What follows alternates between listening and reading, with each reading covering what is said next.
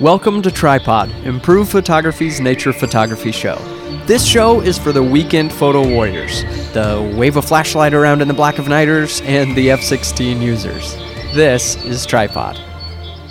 Hey everybody, and welcome back to Tripod. Today I'm on with my friend Majid Badazadgan, and today we're going to talk a little bit about low-level lighting, which seems to be the new phrase du jour, but it's really just light painting, but just kind of along the landscape, just usually close to you. Usually when people are talking about low-level lighting as opposed to light painting, we're talking about like kind of setting up a light that feels more naturally placed, and it's just providing just this little kiss of lighting across the landscape while you're shooting night photography. So Majid, I usually don't see a ton of night photography from you. Yeah, I'll do it here and there, and really the window is tight anyway for when you can do night photography, like when the best part of the Milky Way is showing. And that's one of the... And that's usually while you're sleeping? Yeah, definitely. And a lot of elements have to line up. So it's ideal if it's moonless. So it's really dark. You have to be away from the city. You know, there's a lot of variables to get nice and bright Milky Way. And then the position of the Milky Way in the sky. So I only probably get a few opportunities a year to shoot the night sky. So it's one of those things where you have to keep your skills kind of sharp or your photos won't be. Right. I run into that. In fact, I laugh, but it's a little bit painful because we, last time Nick and I were in Iceland and we were shooting, we had this moon rainbow over a glacier. So basically a small rainstorm was happening right over the top of a glacier, creating this moon rainbow. Yeah. And then there was also a sliver of aurora in the sky. That's awesome. So all of this in one shot, a moon rainbow, glacier, and aurora. And because I had not been shooting at night, all my photos were a little bit out of focus. Oh man. Yeah. So it's definitely something you want to make sure, you're comfortable with all your camera settings before going out and potentially missing like an awesome shot like that. So yeah, that's I think everybody's done there. Everybody's been there. If you do any night photography at all, you've ruined a shoot. Everybody has done it. Same for landscapes, but I think especially for night photography, it's just easy to make small mistakes that totally ruin the shoot, especially focusing at night. It's something that's easily missed. If you're off by just a hair, it just doesn't look quite right. And it might look good on the back of your camera and you're like excited about the shot, and then you come back and look at the 30 megapixel file and you're like, what was I doing? Yeah, it's true. I think one reason that's so hard is because that's definitely happened to me where like I look at it, paying close attention on the back of the camera after I shoot the photo to make sure I got the sharpness, got the focus just right. And you even zoom in on the photo, but you're shooting at high ISOs. And when you shoot at high ISOs, it removes detail from the photo. It's just not gonna look as sharp as it normally does. And so sometimes even when you're zoomed in, if it's a camera you're not really used to seeing the files from at night, you can still be a little unsure if it's quite sharp or not, because you're not, did I miss my focus, or is this just what it looks like high ISO? Yeah, and I think that was kind of the need to figure this out. Can't just like wing it or try to figure out focus on the fly, which sounds, like something like fairly amateurish. But I think if you don't shoot the night that often, it's a different animal. It's a different beast than shooting during the day. And there's more things that you need to consider. Yeah, during shooting during the day, you can just look at the back of your LCD and you're going to be pretty good. I don't feel myself like needing to look at the histogram every 5 minutes when I shoot during the day at night, because you get a feel for what your LCDs look like, and you can look at the LCD and you'll be fine. That's one of the things that'll burn you at night is looking at your screen, liken your LCD on your camera to a light bulb, and you're staring literally at a light bulb in the dark. So your photo is going to look bright no matter how underexposed it is, probably, because in comparison to the complete darkness surrounding you, you're staring at a light bulb. But what you need to do is look at the histogram and be really familiar with your camera's ability to retain shadow detail and that type of thing. That's one of the biggest snags, I think, in night shooting in general is just not looking at the histogram. Yeah, I totally agree. During the day, I feel fine looking at the LCD most of the time, but at night, it's not an option. You have to look at the histogram. One of the things that I'll do, and this probably isn't new news to anybody who's a seasoned night shooter, but on the A7R2, all live view focus, and the Sony A7R2 sensor is actually sensitive enough that a bright star will show up when I'm magnifying in live view. So I can actually manually focus on a bright star in the sky, for example. And if I'm a little bit past focus, if I focus beyond the stars or focused in front of the stars, that the star is going to be a little bit bigger. But when it's at its sharpest, the star is at the smallest point. So that's one thing that has helped me, or any object that has any contrast in a scene. When you have, like, one of the things that's really tough and why you really need to know your equipment is not every camera. In fact, most cameras are not that capable as far as their live view goes. Like, I had a participant on one of our workshops that was trying to focus at night with a Nikon, and a Nikon has very poor viewfinder. Not viewfinder, but it has a poor kind of LCD screen. It's not really showing anything. It's like when you're sitting in complete darkness, it really is a challenge to get focus. Mm-hmm. Yeah, and that is a difficulty of focusing using live view, is because live view has to have a faster frame rate than what you're shooting at. If the live view had a 15-second shutter speed to produce that video that you're seeing, it would just be a blurry mess, right? Yeah. So it has a faster frame rate, to create video, 60, Absolutely. 30 frames per second or whatever it is. And so when you're trying to bring in as much light as possible and see what you're shooting, it's tough to do. I saw a test, I guess it's been about a year ago, on Lens Rental's blog, and they do an awesome, really in-depth technical stuff on their blog. And they did a test with several, very experienced photographers, and they had them manually focus a lens, zooming in on live view, trying to get this just perfectly right. And they tested the sharpness of the images, and then they did the same test with autofocus, and autofocus just destroyed the manual focus. Nobody could manual focus as good as the camera could autofocus. And it's true when you're zoomed in on a star, like you were talking about, and you're turning the focus ring, you're like, I guess it's good here, a little bit better. I mean, there's a lot of, you're trying to get it quite right, but it's not like super obvious this is the precise spot, Yeah. And so, boy, if you have done at night, sorry, were those tests done at night? No, they were done during the day on a focus chart. So I'm kind of old school. Like, I have all these, like, access to all these crazy autofocus points and that type of thing, and I still, like, typically manually focus when I'm on a tripod.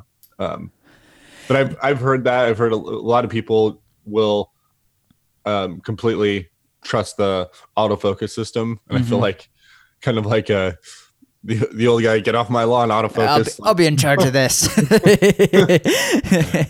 We're gonna go back to a large format and. No, in that test, the autofocus destroyed, and I believe it, because especially at night where you're turning that and it's really tough. So I try, if you have a camera like the Fuji X-T2 and X Pro 2, holy crap, their low light focus is incredible. I mean, it's just absolutely amazing. So if you have a camera like that can just autofocus at night, and man, I've taken those cameras to some very dark landscapes and it found focus. It's really incredible. Which is an incredible feat of technology, honestly. Yeah, they're tremendous. Then use it if you can. The Sony is good at night, but still not great. And the Canon and Nikons, the DSLRs really struggle with focus at night. It's tough. If you have the moon out, you're like set because any camera can autofocus on the moon. So autofocus on the moon if that's a possibility, or a very distant, city light or something like that. But if you've got to go manual, it's just a little bit tough. It takes some practice. One thing too that you can do is mark the spot on your lens that is the just a tiny little non-permanent marker or whatever right at the exact point on the manual focus ring where stars would be in focus, or where because essentially, like, if you crank the manual focus all the way past infinity, you're going to be usually on most lenses beyond what's going to be in focus. It's going to be a little bit out of focus, or so usually the sweet spot, at least on my Canon lenses, is right about where infinity starts. So just knowing your equipment and knowing your lenses. So if you do have a DSLR and you don't have great live view, that you can really get that very close to or dialed in, just because you've done a little bit of prep work and figured that out before the shoot. That's a good idea. I should do that. I usually have a like a label maker that I'll put on my lenses, my name and phone number in case it's ever lost. I should just place that label like right there on the spot, and then just mark on that label.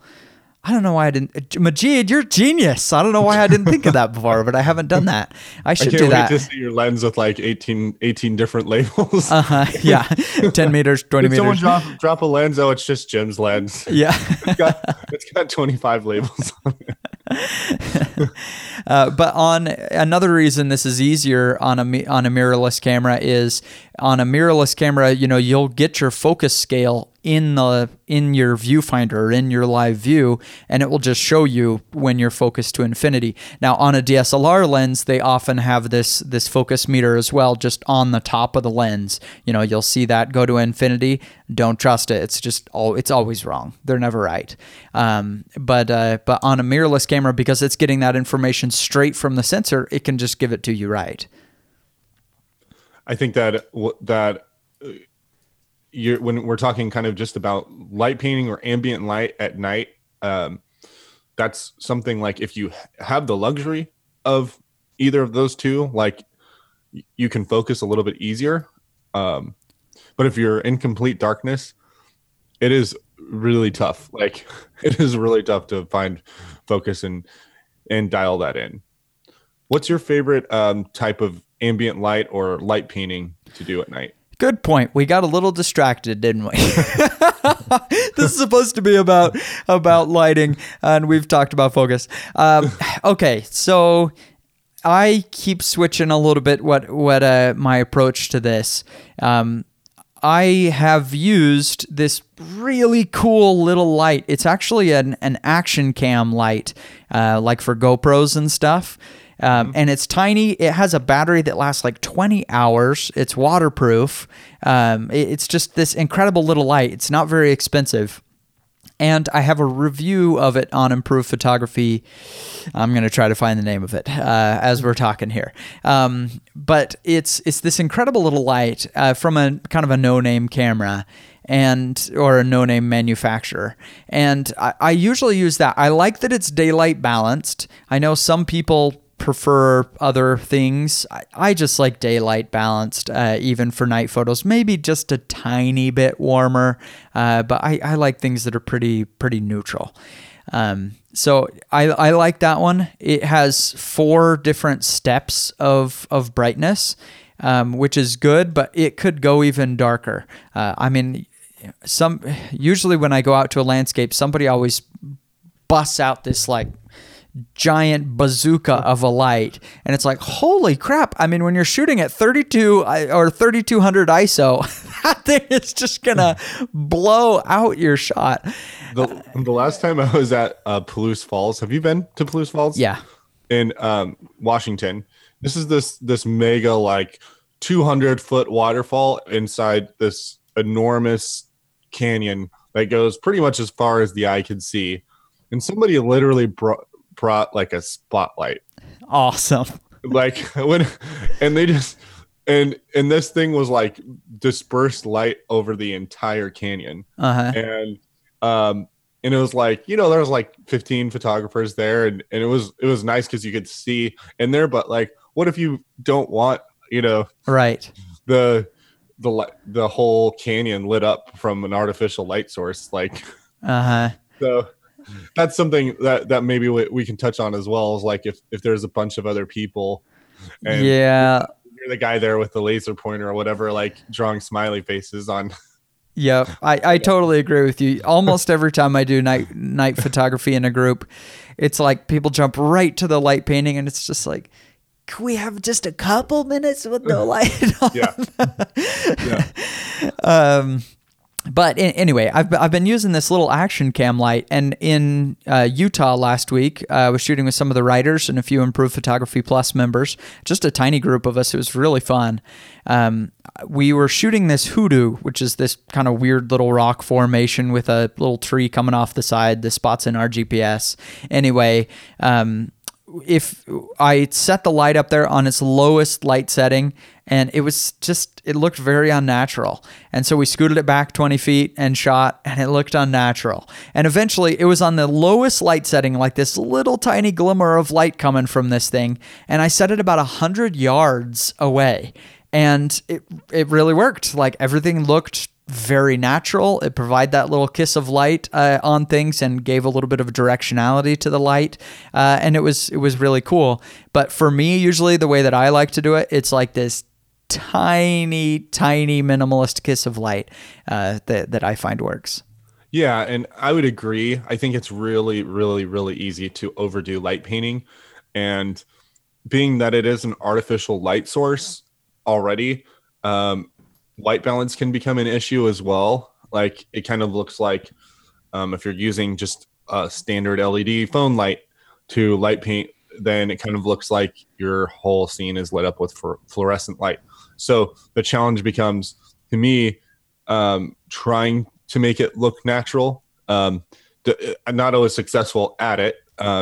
And my preference, if I know I'm going to be shooting a night scene that involves the Milky Way, which is my main interest in night photography, is Milky Way photography.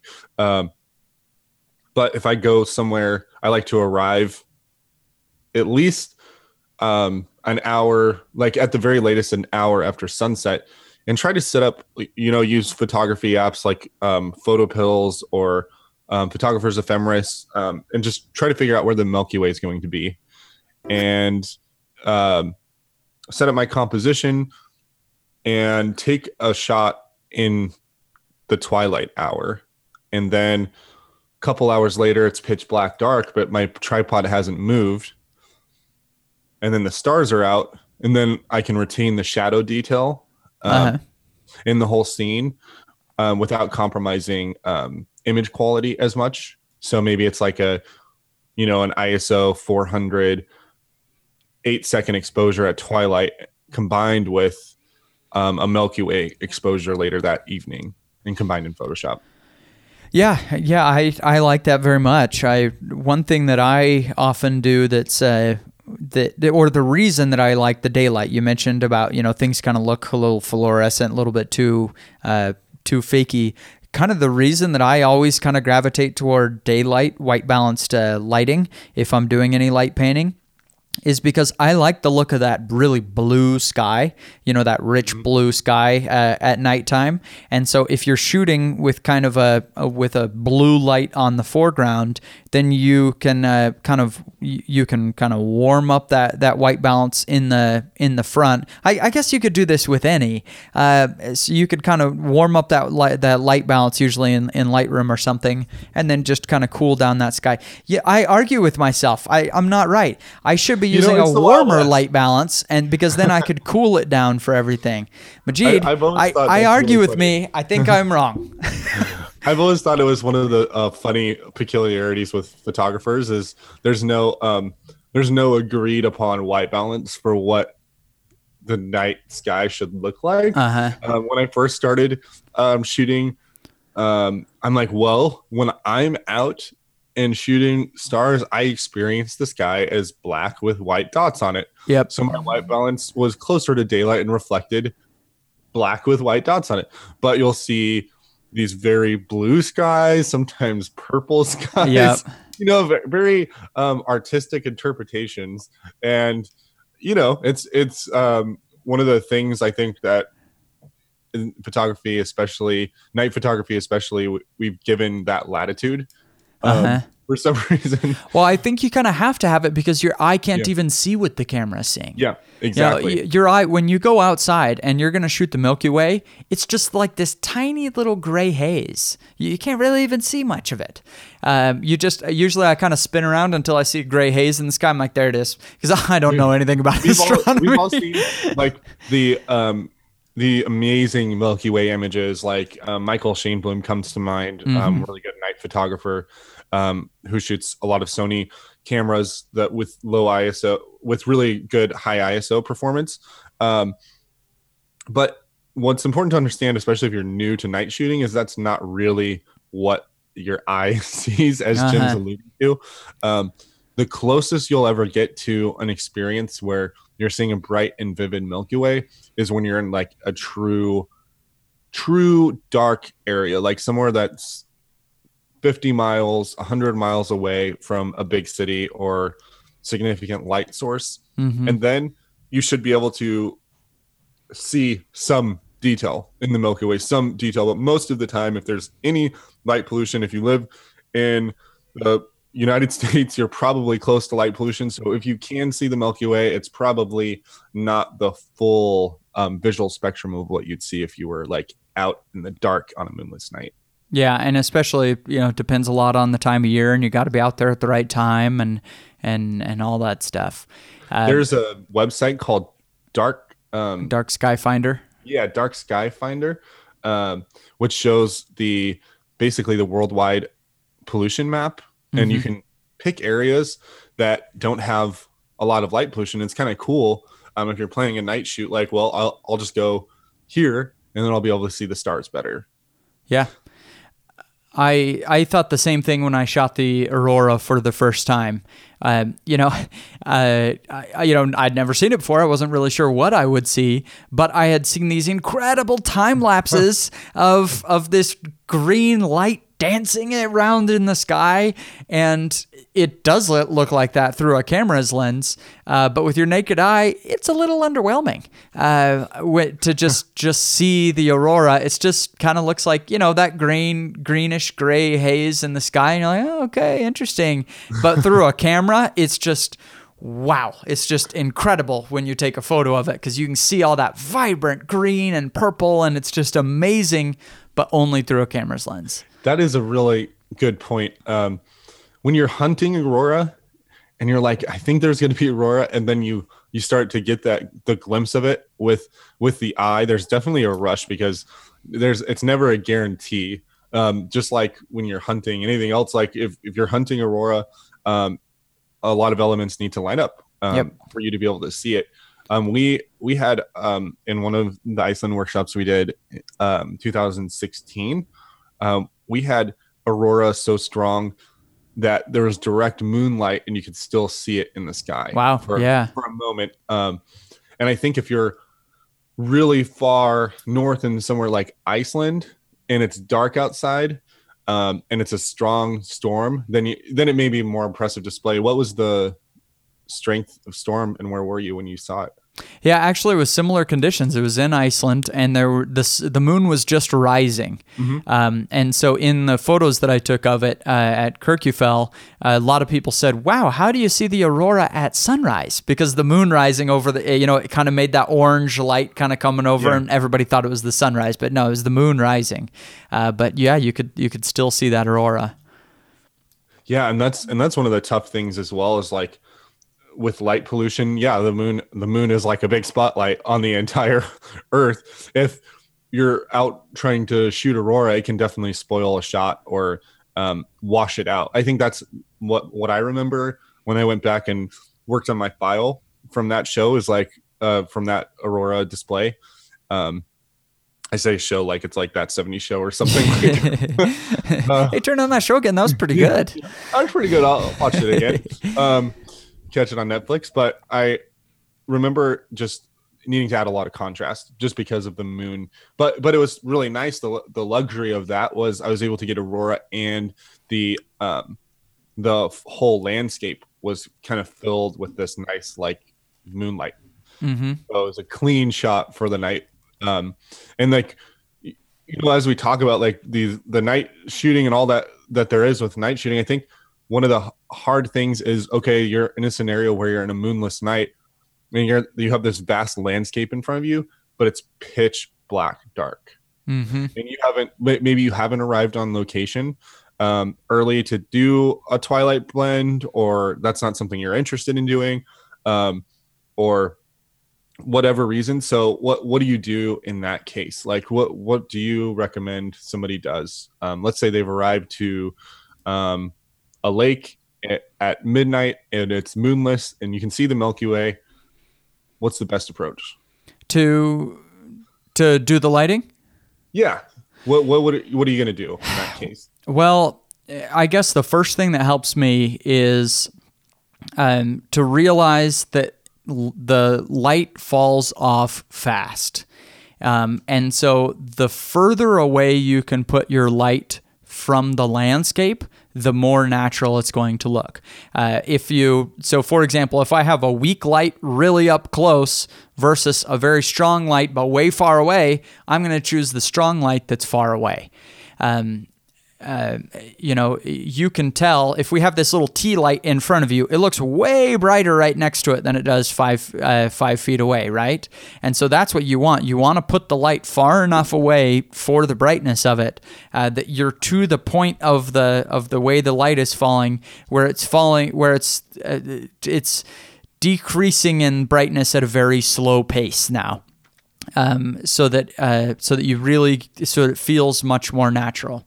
So in Utah last week again, Jeremiah Barber went out and shot with us. He's the guy that invented the Thingama, the tripod wrench, and he had tea lights, like little LED tea lights. Tea lights, yeah, like little electric ones though.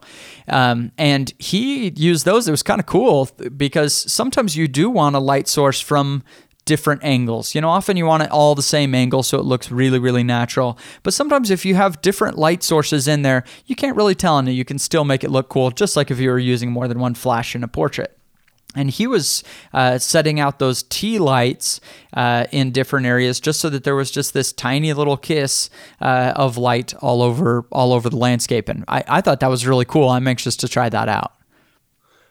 Yeah, I think you can. I'm kind of visualizing too, like coming to that lake or whatever in the middle of the night. And, if there's a tree line, hopefully maybe I can shine my headlamp and get focus on that tree line, whether it's through the viewfinder or whether it's through live view. So I know that my focus is good. And then, as you said, the light fall off from something like a spotlight, like on my headlamp, would be blinding if you looked at it in the middle of the night, like head on, with all of its brightness. But if the tree line is 200 or 300 or 400 yards away, then that light really scatters and disperses. And, we live in the digital age of photography. So if you take a photo and you overexpose, it's not the end of the world. Just, you can change your technique. I know that my headlamp, has a nice feature where you can dim it. So that's one thing you could do is dim the light that you have. Like one mistake I see, or maybe something that would be an easy low hanging fruit is to think in terms of like, well, it looks like a bright light source to you, right? Like this flashlight, but that's really overpowering if you're shooting a night shot, like at ISO 3200 at 20 seconds. So it looks like a bright light source to your eye. One easy thing that I could see a lot of people do that would help their light painting is to really like try to back off on the light painting, try to make it look more natural. So dim the light, or one thing I'll do is quickly paint the scene with a bright light and then turn it off and let the exposure run. Just give it that kiss of light versus the kind of the floodlight. Yeah, and I think it's okay. You know, I mean, it's just a different technique. Some people like the kind of in your face light painting and stuff where you're, you know, moving a flashlight around and stuff. I think it's sometimes a really cool look, but I don't really love it for landscapes. I'm showing my bias here as a landscape photographer. Yeah, and this is tripod. That's what we're talking about. Yeah. And just gravitating towards the natural landscape. And you know what, like what we described, or what I described earlier with the twilight blend where you're arriving on location, that requires some dedication and planning to a specific shot. And that's kind of, you know, it's like it's a lot of, I remember the last time I did it, I'm like, wow, I'm just kind of sitting here for like 3 or 4 hours. Like, why am I doing this? I'm just waiting for the Milky Way. Like, I'm out of cell service. You know, like this kind of sucks, but at the same time, the photo that I got, like I had clean shadows in. So the things we do for our photography, right? Yep. It's true. Yeah, it is a lot of planning for night photography, but that's kind of the cool thing is you can plan a night photo shoot much better than you can a day photo shoot. You know, you can plan as much as you can and still a cloud comes over the sun right at sunset and there's just not really any light, just kind of ends. But for, you know, the Milky Way, you know, usually it's easier to predict that there are just going to be no clouds in the sky.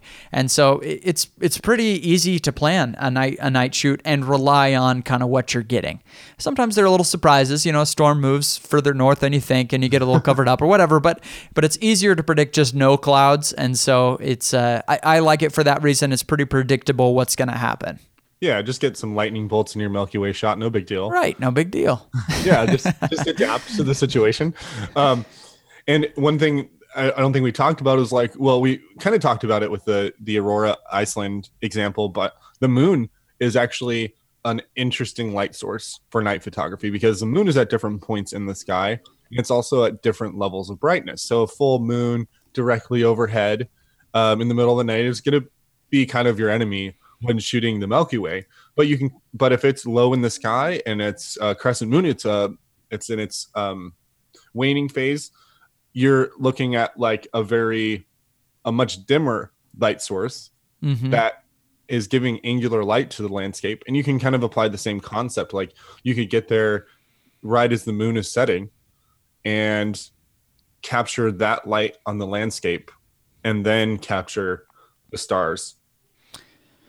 Yeah, I agree. I think moonlighting is usually what everybody just wants to avoid in landscapes, you know, or in night photography. Usually it's just that's actually natural.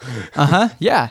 Usually we're looking for just like moonless night, shoot the Milky Way at night. But sometimes the moon could be really neat. And as I mentioned before, when you get the moon rising and there are, you know, little clouds and stuff there, it can look a lot like a sunrise or a sunset. You know, not as giant, vibrant. It's not going to reach as far to those clouds, but you can get real sunrise or moonrise, moonset lighting kind of like a sunrise. I just can't help but I always think about Crater Lake when I'm talking about night photography, because it is one of the best spots. Crater Lake in Oregon, in the US, basically this huge lake with this like caldera in the middle called Wizard Island.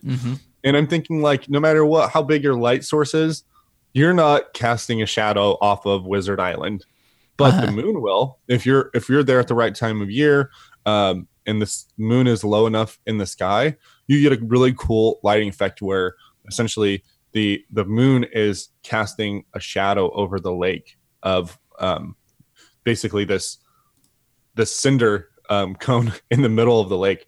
So there are some interesting things that you can do with it. And I think the same general rules apply. Is like you don't want like necessarily a super washed out or bright or unnatural looking, but it's something where you can, get a cleaner exposure than complete darkness.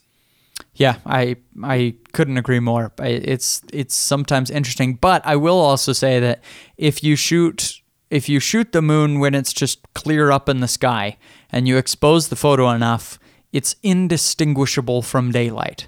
I mean, it just looks like a daylight photo. I mean, you can't tell the difference. How will I post this so people will see? I'll put this in the show notes or something. I have a photo that I did that. I shot it exactly at midnight and exactly at noon. And the only way you can tell which is which is because, one, you can also see a couple stars in the sky. It's like, it looks exactly the same. If you really expose a moonlit shot, that's like what's awesome, Jim, is like you take it a step further than most people. You like will go out and just to prove a point, you're gonna take the exact same picture. Yes. In the middle of the night, and you're gonna post it on your blog, and you're gonna see, told you. It was right next to our camping spot in Glacier National Glacier. When I went and shot with the group there, and anyway, it was right next to our camping spot, so we shot it at night. And then the next day, I was walking past it, and I thought, let's get a shot here. You get this. Get this thing. I think the readers will like this. Yeah, it's pretty cool.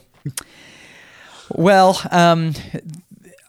I guess we've talked about a lot of night photography topics, but with the low level lighting, I guess my tips. Everybody's gonna have your favorite thing. You could get a light panel, which Kirk Bergman used in southern Utah. He's one of the writers on the site, and that worked really well. Putting just a light panel, like you would use for flash photography, product photography, just a constant light that was battery powered. And he put it just way far away and just on a very dim flicker of a light. And then he kind of angled it up so it was just feathering that light away so it wasn't directly hitting on the landscape, and that worked. The T lights work. You can get the action cam light that I talked about. A cell phone light works just fine. You can really use a lot of different things. It's going to be a lot of just personal preference for how you want it to be. But I guess the one thing that I want to encourage people to do, though, is if you've just been using a flashlight or a bazooka of a light, which always makes me cringe a little bit, but there are some situations it's okay. Anyway, try something really dim, just a little light, and put it far away and see if you like it. One thing you can do also is you can get a cell phone app that essentially allows you to pick different colors on the screen. Oh, and then yeah. you can use the screen to experiment with white balances. So if you cast like an orange light over your scene, then the white balance is going to register differently than if you're casting fluorescent light. So the different qualities of light are also interesting to play with. Very interesting. Do you know what app does that by chance, offhand? There's a few of them in the App Store. Let me see. I haven't heard of that, and that sounds like a good solution for me. Because I do like using the cell phone light, but I've been using the flash as light and not the screen. The screen would be much dimmer. I like that. Yeah, it's much dimmer, and you have control. So over the colors, I don't know exactly what the app name is, but we can post it in the show notes. Okay, sounds good. Well, Majid, it was awesome talking with you a little bit about night photography, especially as the winter is coming on. Sometimes the night sky can look really nice in the winter. We don't get as much of the Milky Way, but sometimes it's in I don't know. Sometimes it just seems fitting for a snowy landscape, especially because snowy landscapes sometimes just, it kind of hides the texture of the earth. And so having more shadows and stuff rolling over it at night can be interesting. So it's something that I always kind of gravitate toward during the winter months. But where can people find you online? I'm on Instagram at just if you search Majeed, Majeed. I'm the one with the really long name. And it's called Flashlight, actually. Just Flashlight? I don't know how they got away with that one. Okay. I haven't used it in a really long time, but I used to use like orange light when I was light painting and just kind of walk into a scene. You have 20 seconds or 30 seconds at night and just kind of paint the landscape and then get out. Yeah. Very cool. Yeah. Well, good talking with you. And great talking with you. We will see you in the next episode.